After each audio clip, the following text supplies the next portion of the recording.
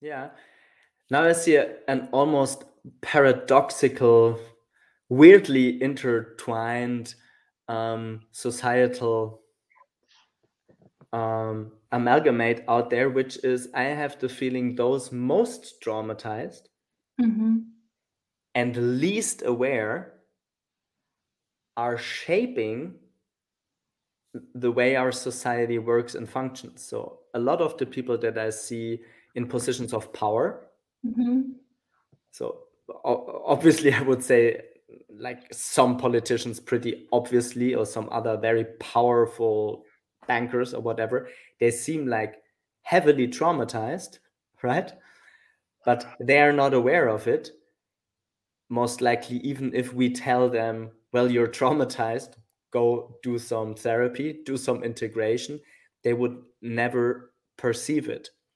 So what I would like to link our dialogue today, and I don't have answers to all of that, is to link the individual healing piece to the collective and societal piece, because one of the reasons why I'm embarking on this, let's say, journey with you today is that one of my big hopes for us as humanity, as a collective, is that when more and more individual people work through their individual traumas, then the likelihood of a new culture and a new we space within a nation, but also like globally,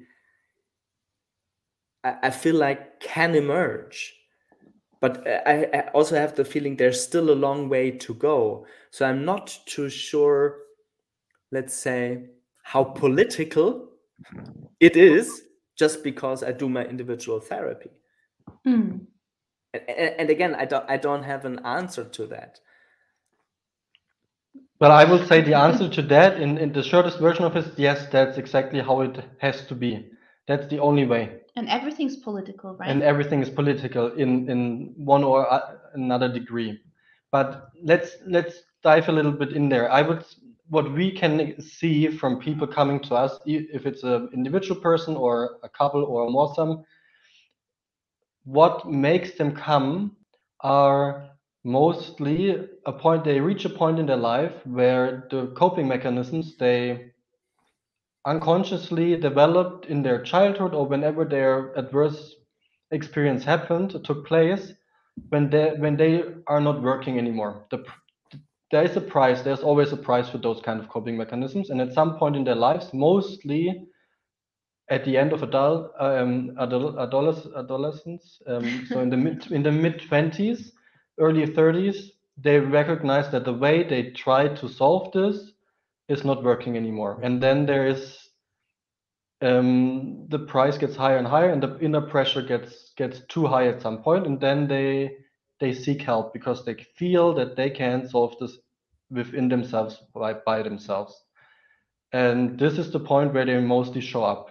And in the to put it in a bigger perspective, what we recognized in the last 1.5 years is that a pandemic like COVID made a lot of these coping mechanisms that are also from our society very much pushed, like working 80 hours a week or consumption and all of these kind of things that you can use to numb yourself and not look at yourself. And they had no really a price. They were even promoted by our society, and you were patted on the shoulder, well, you're so good at your job and all of these kind of things. And they broke down a little bit in the last 1.5 years. And so many people had so much more time at their hand, and they had to start thinking.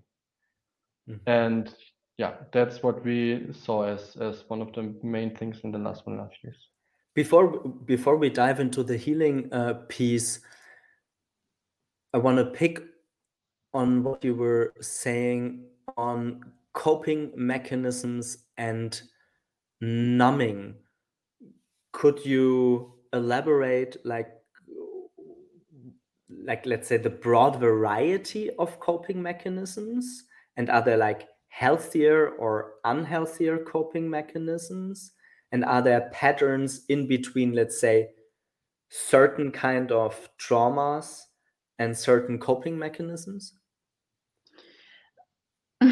Wow, that's a very dense topic. I mean, I could talk about this forever.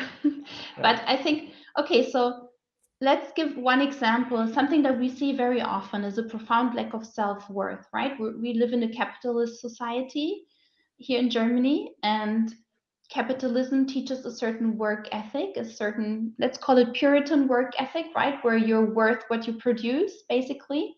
And we see very often how harmful it is to have internalized capitalism to a degree where you really truly believe as a human being that your worth depends on what you do, not who you are, right? And then people cope with this by they fill this void that this injury that their ego suffered very early on, right? They fill it with brands like, I don't know, watches, cars, whatever, right? Influencing on Instagram, whatever gets them instant feedback, recognition in society, whatever makes them feel like they're increasing their worth, right? And a lot of these people have stood still because of a lot of these coping mechanisms have just broken down. Somebody was forced to work from home. They had to work a lot less hours, right? They had to exit the hamster wheel. And then what happens? They were alone with themselves in their apartment for a very long period of time. So they started thinking they couldn't escape anymore. And then they show up for themselves for the first time, truly. And then we can start having exactly this conversation, you know? What are you worth? Who are you? And regarding your question about the coping mechanisms, what we see most of the times in people is that whatever shaped them, if it's parents or societal norms, at some point, and there comes back to the Freudian Über-Ich, you take these kind of influences from the outside and make them your own. You create an inner representation of them to be able to navigate within yourself what you think will happen on the outside and adjust it already. And in that sense, you work against your inner child. The voices that told you can't do X or Y or Z, you integrate them into yourself and you talk to yourself like that.